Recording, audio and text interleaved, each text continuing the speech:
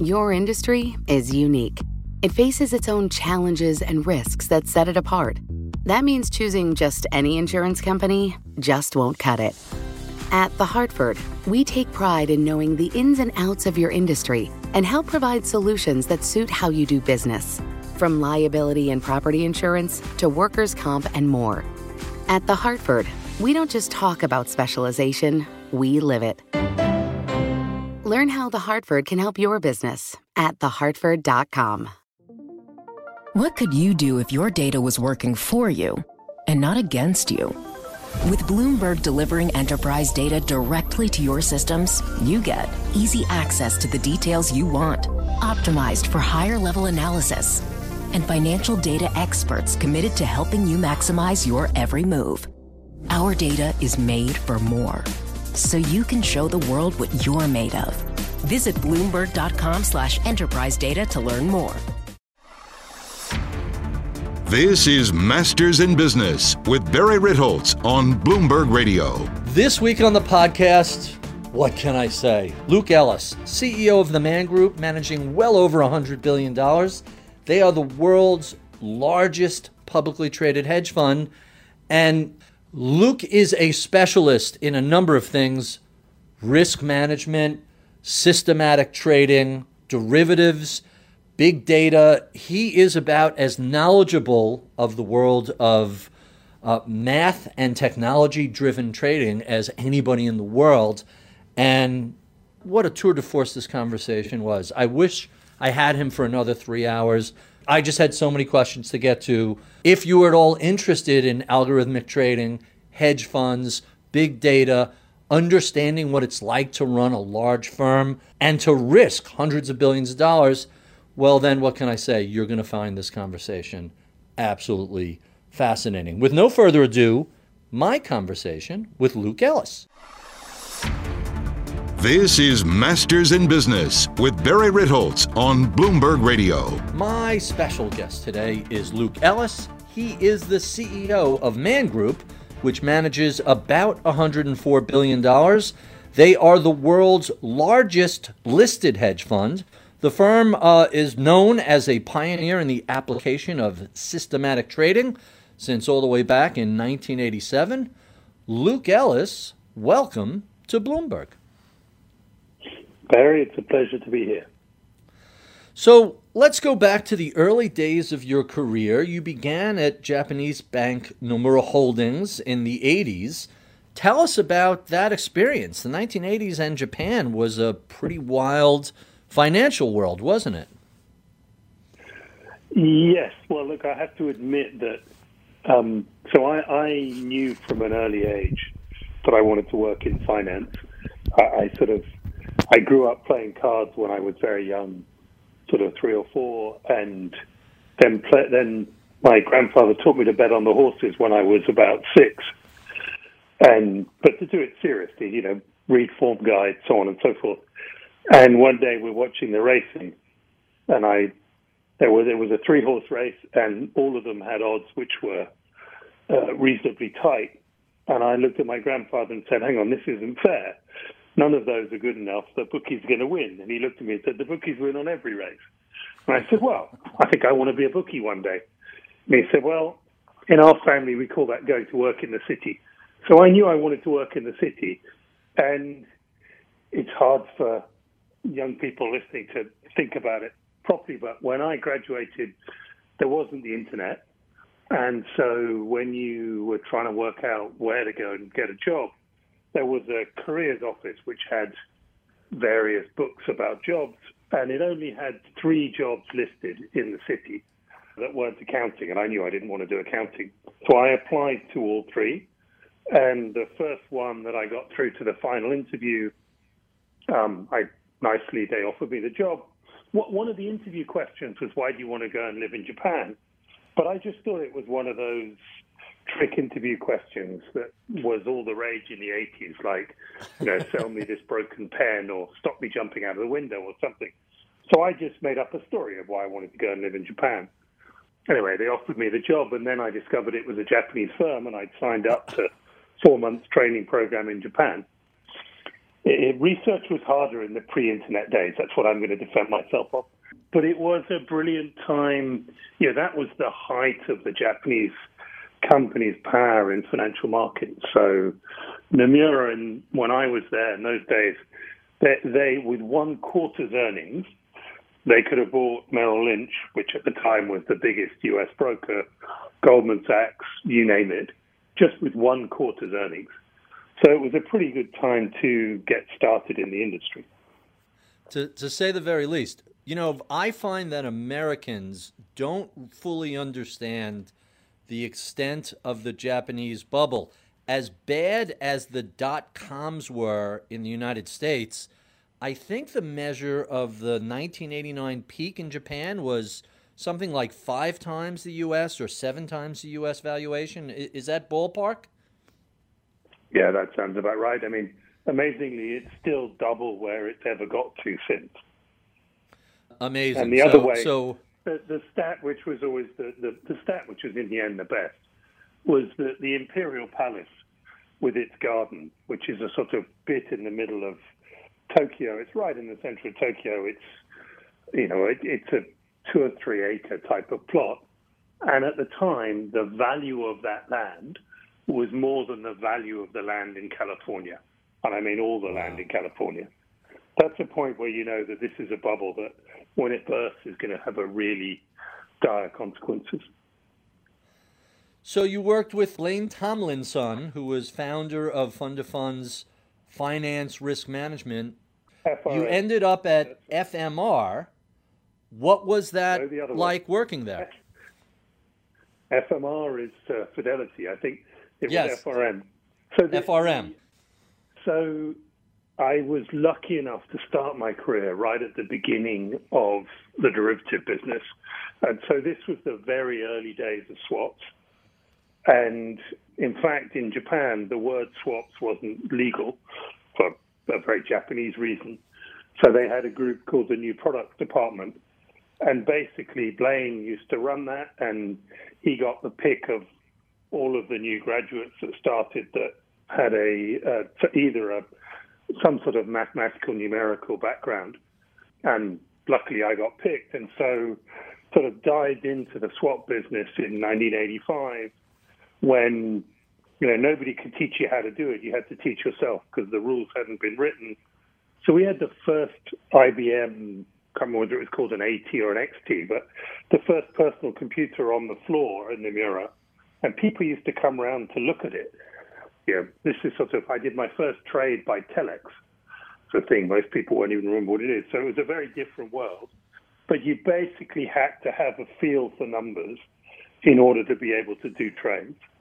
And for me, that was great because, I never was the best academic, but I've always had a natural affinity with patterns. And, that was why I liked playing cards originally. It got me through degrees in maths and economics, understanding patterns. But it really, really worked when you were having to present value a set of cash flows in your head, because that was much quicker than the computer, and you could get the deal done before the other person's computer had worked out exactly what the answer was. So it was a very, very different world than you'd imagine now. I certainly could. You end up at JP Morgan, where eventually you become global head of equity derivatives trading. What was that experience like? Well, that was my first build a business experience. And so I went there to do swaps, and fairly quickly, maybe as a couple of years I'd been there, they had a problem in their sort of nascent equity derivative business. And this was back in the Glass-Steagall days. So, sort of JP Morgan wasn't particularly supposed to be doing anything in equities, but, we were already a very important swaps house, maybe the leading swaps house, and they wanted to do other derivatives. They'd started an equity derivative business, and it sort of hadn't really worked.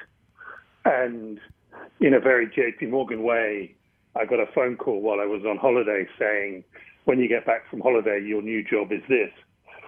And then a couple of hours later, somebody called me back and said, sorry, we were supposed to ask if you wanted that. But, it was like, yeah, of course, I'll take the job. Yeah, I didn't think I got a choice. And so when I got to that business, it was sort of 20 people and it was losing a bit of money, and it had revenues of 10 million or something. And when I left it, what was 7-8 years later, we were up to making $1 billion of profits. So it was a huge growth of a business, and it was a mixture of doing whatever we could do from a client derivative point of view, at the same time as effectively running a big hedge fund embedded in the bank. And it was a sort of hugely successful business that we built up there. And a lot of it was driven by the fact that JP Morgan was trying to grow a cash equities business, and growing a cash equities business from nothing is very expensive. And the chief executive at the time had said that we would be able to build a cash equities business without losing any money. And so basically, sort of the job of my team was to make enough money to offset whatever money needed to be invested in the next year of the cash equities business. Honestly, I had a real blast. I had a fantastic boss who kept all of the sort of complicated politics of being in a money center bank away from my shoulders. I didn't have to worry about any of that. I could just get on with running money. And we had a very good time. We built a lot of interesting strategies, made some very good returns, and grew it. And for me, it was a really exciting growing a business. I got a kick of that. I got a kick of leading the troops, learned a number of lessons along the way. Quite fascinating. One of the interesting things about the JP Morgan derivative book is it actually held up pretty well in the 08-09 crisis, because before that, a good 5 or 7 years earlier, there was a little flare-up that was managed. I don't know if you were there during that, but whatever policies were put into place, whatever risk management policies came in, really helped JP Morgan navigate the great financial crisis with very, very little damage. Did that overlap with your time when you were there? Well, clearly I'd left well before the financial crisis, but, I think that there'd been a number of, as you grow a derivative business and you're learning things, there'd been a number of, shall we call them, small, minor hiccups, some of which were, at the time, seemed extremely important, but when you look back, they were quite small numbers compared to financial crisis. But, I was part of the sort of the old pre-Chase merger JP Morgan, where risk management was really the number one thing they taught you. And, Jamie Dimon obviously has a fantastic eye for risk management.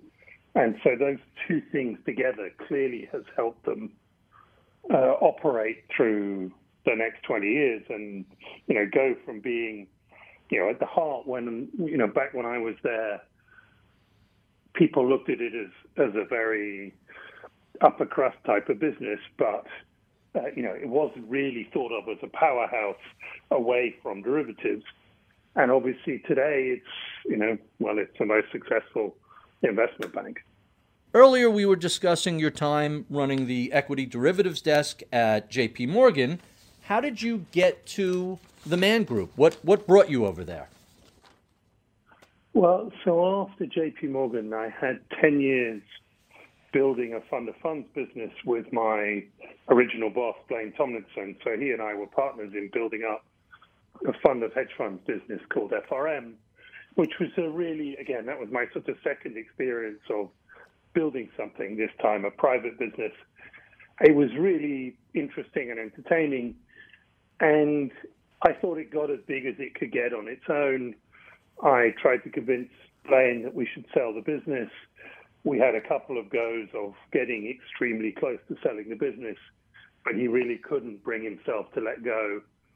And so I basically said, okay, well, if you're not going to sell the business, then you have to buy me out. And I actually retired at the end of 2007.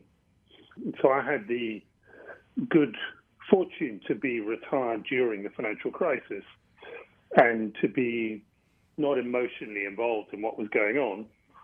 which has definitely given me longevity. And various friends running various hedge fund businesses asked for help during the course of the crisis. And, so I was, you could call it consulting, but it was essentially helping friends with their businesses to think about how they survived, what they could do, what they couldn't do. It was an amazingly fast-moving period. And one of those was a business called GLG that at the time was run by a guy called Manny Roman, who's sort of an old equity derivative friend of mine. And when things calmed down in middle of 2009, I carried on doing sort of one day a week helping Manny at GLG, which was nice and interesting, but I didn't have any urge to go back full time. So I was sort of doing one day a week. And then 10 years ago now, so spring of 2010, Man Group made a bid for GLG and succeeded in buying GLG. And in looking at, I understood the GLG business very well. I also understood the Man business reasonably well, given it was sort of made up of a CTA and a fund of hedge funds. And I could see that the job of sorting out this merger was going to be extremely hard work, but rather intellectually interesting. And so, in effect, I put my hand up and said, hey, Manny, you've talked to me about coming full-time to work at GLG. Well, now it's going to be the combination of Man and GLG. That looks really quite fun. And so I signed up to join Man as part of the team that was there to turn around the business as you put those two things together. That's quite fascinating. I came in knowing it was a turnaround and thinking that I built two businesses. I'd enjoyed building two businesses, but I wasn't that excited about starting to build another new one. But the chance to turn around some big, quite complicated things seemed rather exciting. And sure enough, it was. So let's stay with that. Turning around a giant hedge fund that had run into, I don't even want to say trouble, but had become very complex, very complicated, and perhaps some of that was not showing up in the performance numbers, or at least it wasn't consistent. If I recall that era, Man Group was a little inconsistent across different strategies, across different managers. Tell us what you saw when you arrived, and how did you turn a giant, multidiscipline, multi-manager fund around? So, there was a lot going on. The big thing was that during the pre-crisis period, Man had specialized in selling these structured products, sort of 10-year structured products, which actually the clients did very well out of over time. But they basically took a CTA, a fund of hedge funds, and a capital guarantee, rolled it all up together. But importantly, Man Group earned enormous fees out of those by any comparison. So Man had the highest fee margins by a multiple of 5 or 6 in the industry. But they also had a cost base that was a multiple of anybody else's cost base. And what was clear was in a post-crisis world, these structured products with those sorts of fees were unsellable. And so you could see in the future that we had to build a new stream of revenues for the business and a new form of distributing the product. And we also really had to sort out the cost base. So I think roughly the numbers went at the point of the merger, there were about 2,400 people in Man Group, and at the low, when we'd finished all of the cost initiatives that we needed to do, there were about 750. So it was a very significant cost removal exercise. Combined with that, we had to make sure that the investment processes were really focused on alpha generation. And that required a mixture of change of people and change of emphasis of what they focused on. And then thirdly, we had to build an entirely new distribution process. In the pre-crisis world, these structured products were basically man paid other people to sell them for them. And they were sold to retail around the world with an average ticket size of $10,000. What we did was to build a basically from scratch institutional sales process. So today we're an 80% institutional business, and even the other 20% is, what we think of as retail business is JP Morgan Private Banking, is Morgan Stanley's wirehouse. We don't do any direct to individual type of selling at all these days. Quite interesting. So most hedge funds we know about are not publicly traded entities. Why did Man Group decide to go public? Well, clearly pre my time. And I would say that at the time, Man Group was more of a holding company. And the bit that's the hedge fund was one of a number of pieces within the puzzle. And so, Man has a rather wonderful storied history. The firm has been around almost 240 years. Used to have a monopoly in supplying rum to the Royal Navy. Doesn't sound like much of a business, but everybody in the Royal Navy used to get what's not quite half a pint of rum every day. And you have a monopoly providing that. It was a very good business for a long time. So they were sort of quite late to the asset management thing. It wasn't their nature. They were a commodity dealer, but more a principal. And through essentially the acquisition of AHL, which is the CTA within the firm, or the platform that came from the CTA, they started in the asset management business. And so, when they went public, they were thinking of themselves as a financial conglomerate. As a hedge fund business, there are things we gain from being public and there are things we lose from being public. The truth of it is, if you're a private hedge fund business, I wouldn't recommend going public. As a public hedge fund business, I wouldn't recommend going private. It's, there are swings and roundabouts, gains and losses. It's absolutely fine, but there's pluses and minuses in the columns. Luke, let's talk a little bit about the state of the industry today. Things are pretty challenging for a lot of hedge funds, really, since the great financial crisis, the past decade plus.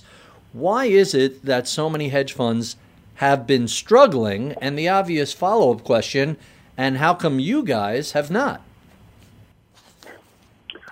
I think that one of the things that we're seeing in many industries, with the rise of technology, and I think it's primarily driven by technology, but it's an interesting question because you see it in many different industries, is the strong are getting stronger and the weak are struggling to survive. And the hedge fund business is a very Darwinian industry. And what you're seeing is that the larger hedge fund platforms have actually done very well over the last 5 and 10 years and have grown and have got, with size, have actually been able to invest more and thereby create bigger barriers to entry, which creates competitive advantage, which makes it even harder for the small hedge fund. And so, 20 whatever years ago when I started in the hedge fund business, it was all about looking for the next $100, $200 million hedge fund. The reality is that's not really an economically viable business anymore. And so, what's been happening is a concentration of the alpha with the people who can afford to invest in the technology, who can afford to invest in the best people. And that is squeezing out the smaller players. So you hear a lot of stories of people struggling in the hedge fund industry because by number of hedge funds, that's right. But when you look at it in terms of the overall industry, actually, it's in rather good health. It's just the good health is getting concentrated in first the top 500, then the top 100, now maybe the top 20 players. Winner take all. We see that across a lot of industries. So you mentioned technology. And I think it's particularly something around this technology question, because one of the big differences between human process and technology processes, when you develop a human process, the next day you have to repeat roughly the same process again in order to check that everything's all right. And so the amount of new research you do is relatively constrained. When you have a technology process, once you've got the technology running, you don't really need to spend very much time at all making sure it's doing what it's supposed to be doing. And so you can put 90% of your time into new research. And that means that you get a compounding effect that over time really is a significant benefit to the technology-empowered business over the one that is sort of dragging its feet. Quite fascinating. So during the first quarter, when the market dropped pretty substantially, you saw a drop of only 11%. A lot of hedge funds did much, much worse than that. What did you guys see to get this right? Or, asked more systematically, what was the technological edge that helped you avoid the full 30+% downdraft so many other funds suffered? So I think one of the things just to highlight is, so sort of 60% of what we do is hedge funds and 40% is long only. And so we run a number of long only strategies as well within the platform. And, when you look at the returns in the first quarter, the long only strategies were down. I mean, we had some decent alpha performance, but they were down proportionally with the market. Actually, our hedge fund strategies on average made money, small, but on average made small money in the first quarter. And, what was that about? Well, if I go back to that thing I mentioned about JP Morgan in the beginning, I think that risk management is an incredibly important skill. And if you looked at our positioning on the 15th of February, just before the market turned, we had good positioning for the way the market was then, and therefore horrific positioning for the way the market was 2 weeks later.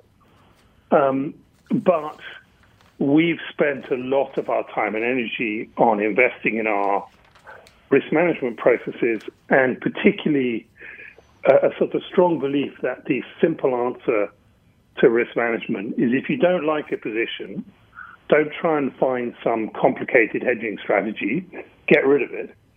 And so in order to do that, you have to spend a lot of time and effort on your execution process.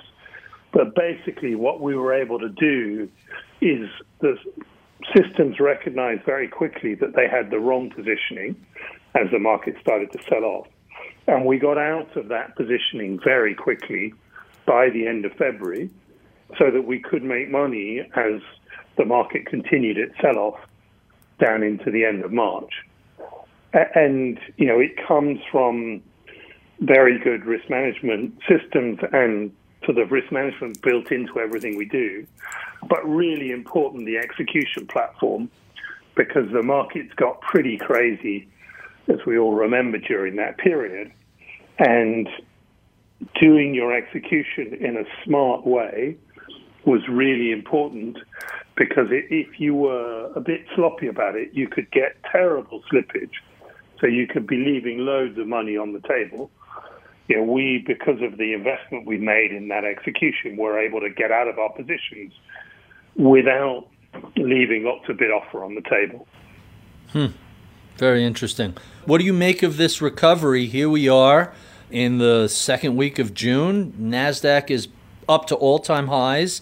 S&P not quite back to all-time highs, but just about positive for the year.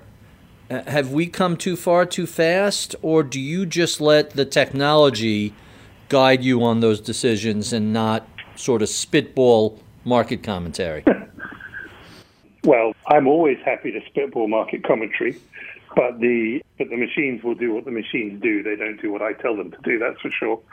But quite interestingly, they don't really believe in this rally either, which says something about history. Look, it's very easy to see how the first half of the rally happened, given how quickly we sold off. Perfectly normal in market behavior for a rebound, normally for the sort of shorts to reset, if you like. And then we saw this amazing wave of retail buying that came in sort of from the middle of April onwards that has really driven the rally up here. And I think it's easy to look at valuations where they are now and think that the valuations are going down from here. Now, whether that happens in the next month will depend on more buyers or sellers. I mean, this is the market is being driven by technicals, but I think somewhere over the summer, it's almost inevitable that the sort of buying frenzy from retail is running out of steam. The issuing from companies is not running out of steam.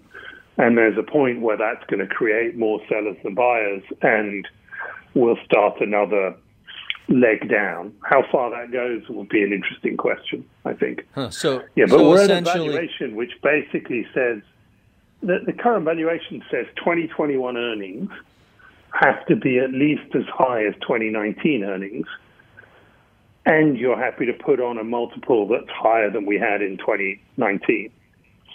Myself, you can debate multiples, but even if the economy, I think the most optimistic view of the economy would be that it returns to something like 2019 sort of absolute GDP in 2021. I think it's likely to be lower.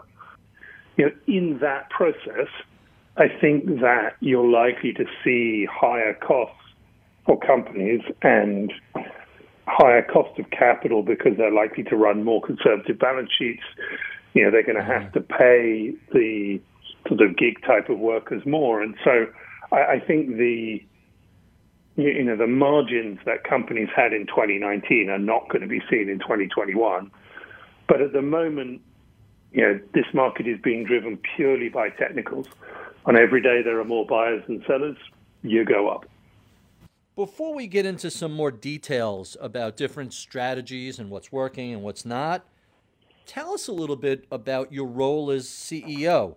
Are you overseeing investments? Are you overseeing investor relations? Running the day-to-day business? Man Group is a pretty substantial, complicated business to run. What demands your attention the most? The interesting thing is it's sort of not what people expect. So I spend 10% of my time on corporate stuff. We are, as you say, a public company. That requires a certain amount of things, but I spend very little time with our shareholders. I provide them with the information and then leave them to make their own decision. I spend about 10% of my time on clients, sort of 10% of my time on the sort of other aspects of business management. And, what I spend most of my time on is really the people. I have strong views about markets. I talk markets all the time with the different people at work, but, I don't influence anybody's investment process. But I spend a lot of time on getting people to work together well, making sure that they're happy in their job, making sure the people that are having a tough time have an arm around the shoulder, making sure the people that are doing really well don't get cocky and, you poke them hard so that they don't get arrogant about it, because we all know whatever your investment style is, at various points the market will love your investment style and you'll look really clever, and there are times when the market will hate your investment style. And, what we want is people, and whether it's discretionary or quant, to stick to a process. And so my job to keep them motivated, keep them working together, make sure, provide leadership to the people, because, in the end, these businesses are all about the people you have within them. Quite interesting. Let's talk a little bit about what the various worldwide governments' responses have been to the pandemic. Central banks have slashed rates. They've injected a ton of liquidity. Lots of governments have done large fiscal stimulus. Your industry is unique. It faces its own challenges and risks that set it apart. That means choosing just any insurance company just won't cut it. You need a company with extensive experience in specialized insurance. At The Hartford, we take pride in knowing the ins and outs of your industry and helping provide coverage that suits your needs. The Hartford offers insurance solutions that help mid to large-sized businesses like yours effectively manage risk, from liability and property insurance to workers' comp and more. With extensive experience in underwriting, risk engineering services, and claims, The Hartford goes beyond the expected to deliver innovative, customizable solutions and service that your industry, that your business demands. At The Hartford, we don't just talk about specialization, we live it. Learn how The Hartford can help your business at thehartford.com.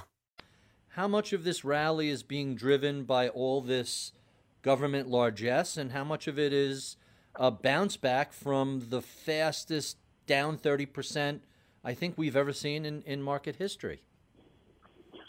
Yeah, I think we've hit the fastest, quickest, largest everything in the last, or actually in everything. Compare the last time that this all happened was in the 30s, which is a slightly scary thought to behold. I think what you've got going on is, you have a serious tsunami of pain in the real economy out there. Even with the slightly strange unemployment numbers that we had on Friday, we've had a 10% increase in unemployment in the space of 2 months. And, in many countries, it's a lot worse than that. When you talk to anybody running a small business in the sort of, that's not in the financial markets, in the real economy, they're having a miserable time. And on the other side, you've got this incredible wave of money that's come from governments and central banks. It's getting harder and harder to tell governments and central banks apart, to be honest.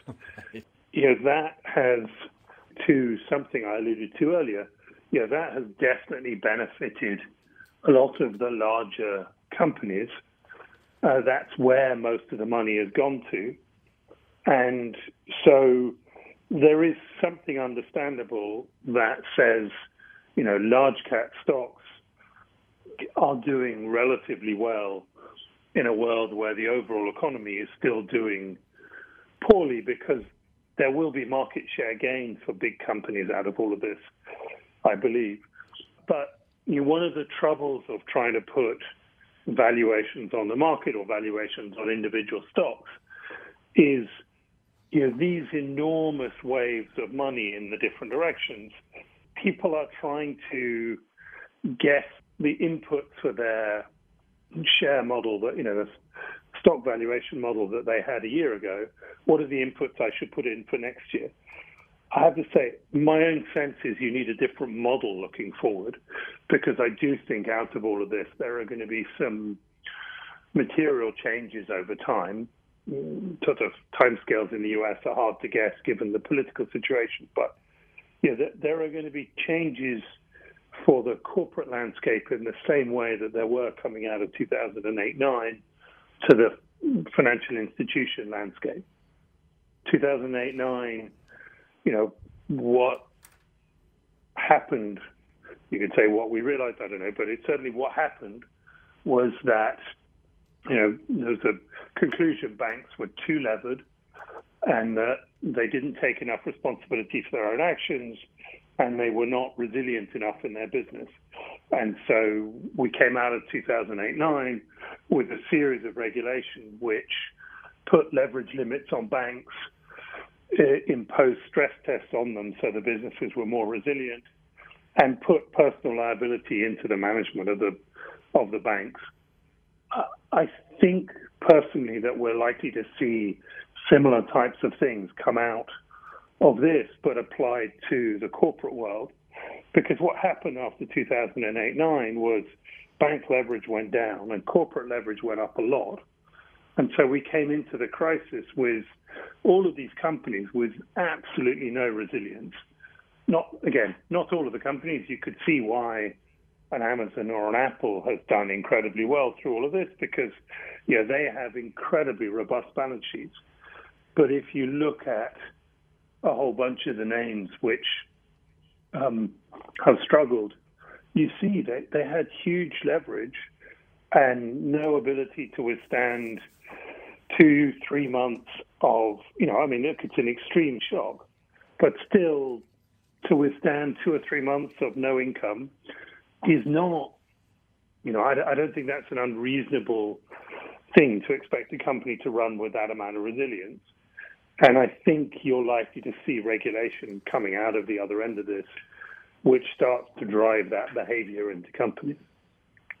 We've certainly seen that in the just-in-time delivery for essential medical and food supplies. I wouldn't be surprised to see some regulations change with that. When the supermarkets don't have toilet paper for a month, that doesn't say your society is especially stable, does it?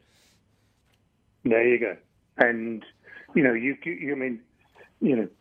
toilet paper was, it's a perfect poster child for this. And one of the things is, when you think you might run out of toilet paper, you're willing to pay any price for it. But that's not good for an economy. So I think that just-in-time inventories is another form of running businesses with extremely low resiliency. And so I think that either through company management or through regulation, there is going to be a push for companies to run with more inventory, to run with shorter supply lines. And if you've got the longer supply line, then it's got to have even more inventory built into it. All of these things are, likely to come out of the other side of this crisis. And when we move from companies having sort of a year of spare part inventory to just-in-time manufacturing, the route of direction was a good one. But I think in the way that happens if there's no regulation, it went too far.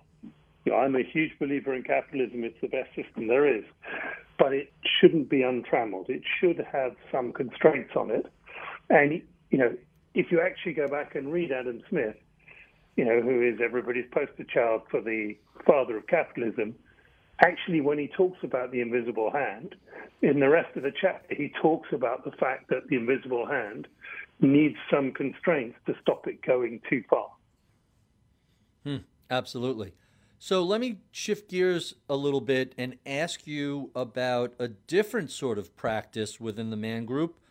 You have a private practice focusing on real estate, single-family homes, financing. Tell us a little bit about that practice and what you are looking at going forward. Some people have posited that following the pandemic, there's going to be a little bit of an egress out of the city and into the surrounding bedroom communities where you have a little more space and a little more room to deal with either a pandemic or a shelter-in-place situation. I think that's right. I would love to say that, we had predicted that path in getting into this business. But, I think what we saw was in the States, two big things happening. One has been a gradual drift of people from, I guess you'd call it something like the Northeast down in the direction of the Southeast to South, in terms of moving from parts of the country where the cost of living is incredibly high to parts of the country where the cost of living is more manageable. And that suits both the individuals and the companies. The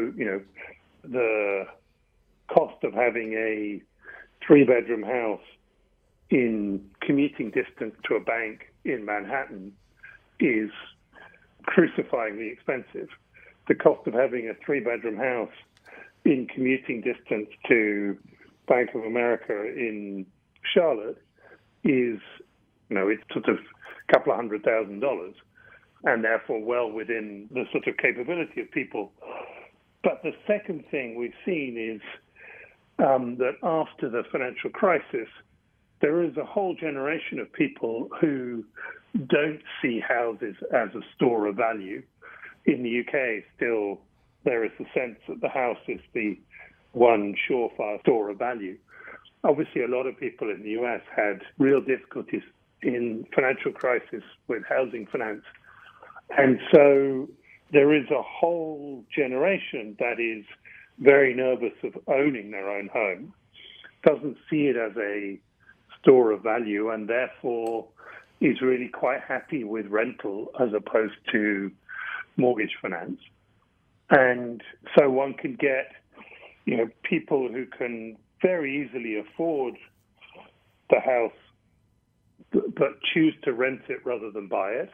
We use some technology to basically identify best neighborhoods, best type of houses for the type of renters we're looking for, and part of the thing is it's, as opposed to the multifamily, lots of apartments packed in together, this is much more about, the 3-4 bedroom family house around the sort of ring road in one of the growing cities where, they care a lot about, if it's a 3-4 bedroom house, you're worried about kids, because otherwise why have you got 3 or 4 bedrooms? And so you worry about the quality of the local school, and so access to the right schools is really important. And then once somebody's renting and their kids are at a good school, they're a pretty stable tenant, because the last thing you want to do is take your kids out of a good school. So, we think that's a very interesting thing where you're delivering value to the tenants and you can deliver a very decent return to the capital providers, to our investors. And actually, really interestingly, through the crisis, so we've been collecting something like 95% plus of the rent that we collected by number of tenants as this time last year, and actually more dollars of rent than we collected this time of last year. So as an asset class, it's really held up even before, it's held up in cash flow, even before you start to see the possibility of increase in prices as people start to move out of the big cities. Quite interesting. Any other new strategies that are being revealed by the pandemic and lockdown, or asked differently, what has changed going forward as a allocator of capital? What areas are you thinking about as, hey, this is very different post-2020 than it was previously? I think the challenge for allocators is that everybody's got used to the idea that the sort of starting point is a 60-40 type of portfolio. And that was based around the idea that government bonds were a store of value and had a decent yield and were uncorrelated. And I think we are seeing something through the course of this process of basically central banks funding government deficits and thereby repressing natural movements in yields. And so we've ended up at this place where the amount of upside in owning treasuries is extremely limited, or government bonds anywhere, over time. And you obviously have a downside if the central bank ever loses control. And so I think government bonds globally have gone from being a long-term investment as one of the core pillars of your natural savings process to basically being a trading instrument.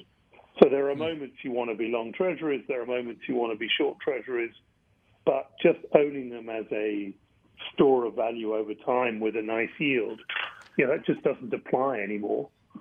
And thinking that they're going to provide you with significant ballast in a time of difficulty, also really not clear that that happens when you start getting down to these very low levels of yields, which are only there because of central bank buying, because of QE. So I think that there's a challenge in building successful portfolios for clients over time, that really you have equities and the equity-like things like credit, like private equities. They're all basically growth instruments driven by the same thing on the one hand, and you have cash as the alternative. And that's a riskier portfolio than the one that clients have had for the last 20 years.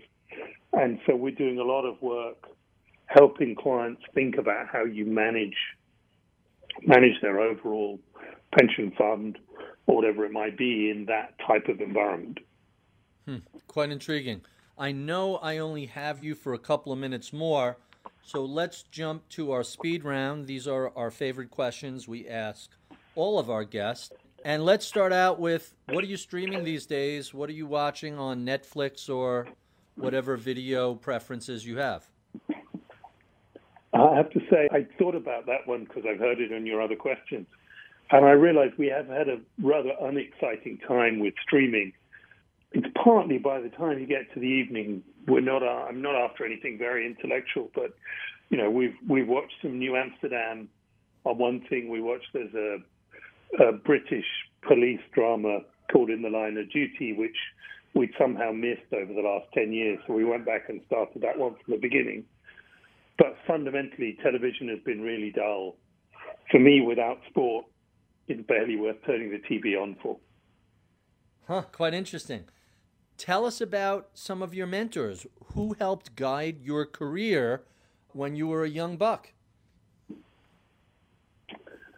Well, I have to say that I've tried over my life to get, sort of whoever I deal with to try and learn something from them. I'm quite a sponge for ideas and processes from people. In a traditional sense, so so I mentioned earlier, the best manager I've ever had was my boss at JP Morgan, who was called Ramon de Oliveira, who really taught me how to build a team, how to motivate people. And I've always been super grateful to him for everything I learned from that. Let's talk about books. What are some of your all-time favorite books, and what are you reading right now? So I have to say, I've been reading a lot in the lockdown. One of the things I realized was getting up in the morning and going straight to my desk was slightly sad. So that morning commute type of period, I've taken that first hour of the morning and I sit and read, which means you get through quite a lot.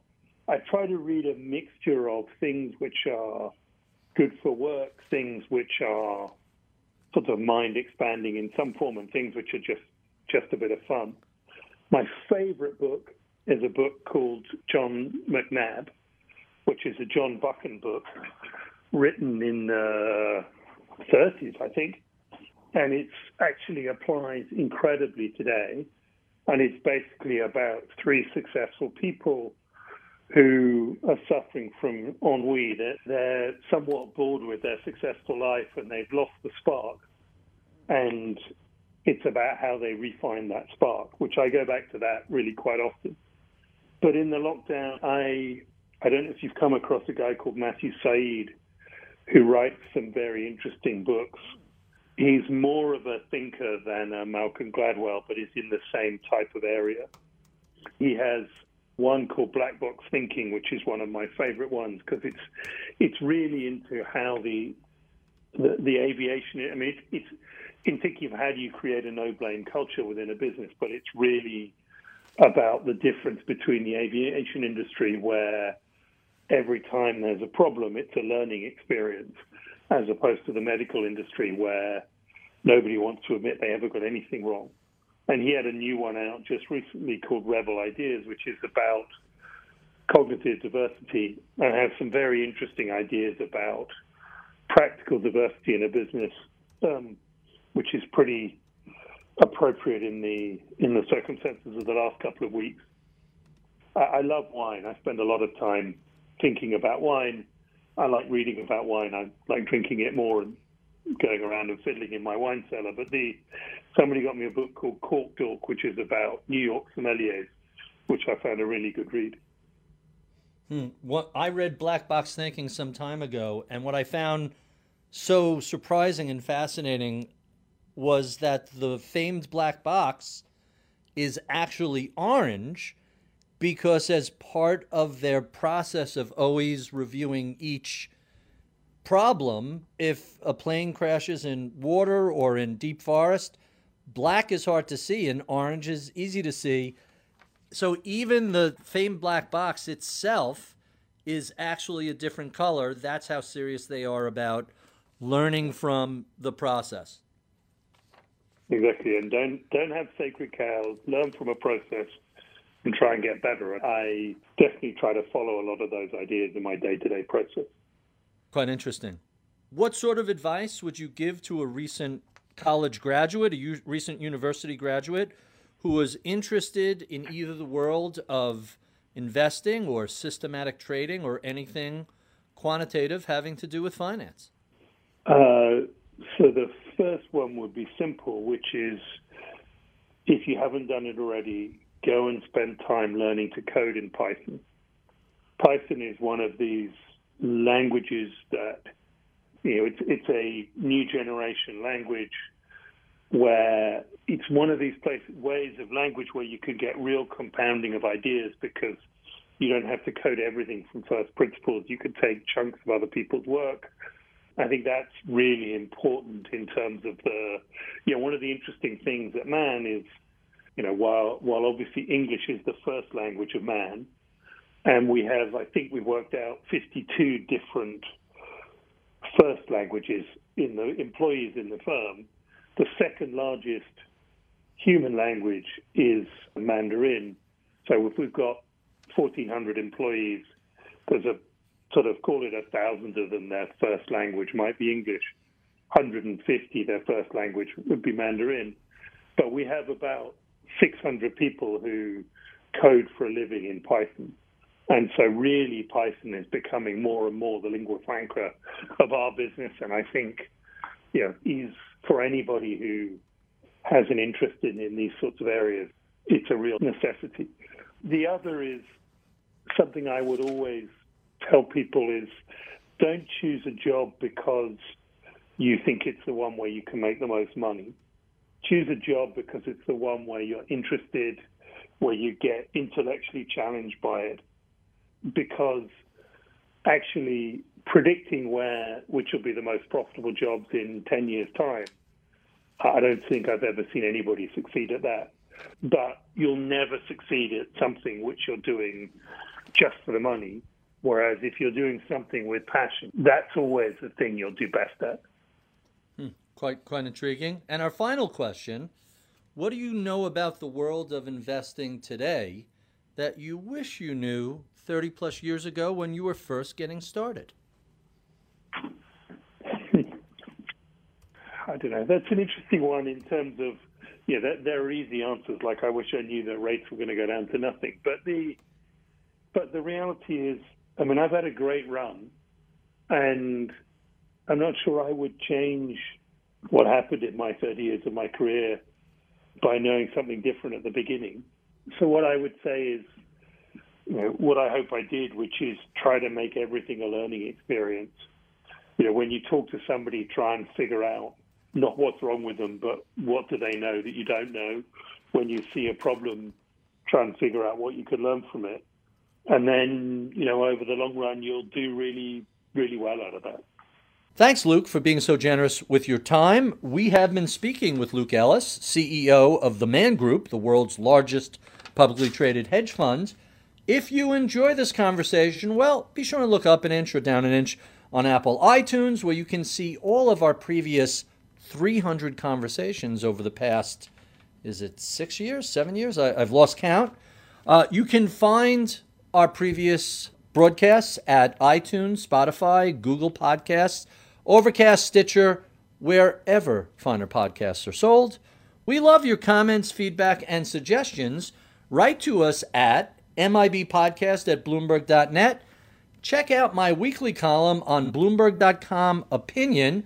You can sign up for my daily reading list at Ritholtz.com. Follow me on Twitter at Ritholtz. I would be remiss if I did not thank the crack staff that helps put this conversation together each week. Michael Boyle is my producer. Marufal is my audio engineer. Michael Batnick is my head of research. Atika Valbrun is our project manager. I'm Barry Ritholtz. You've been listening to Masters in Business on Bloomberg Radio.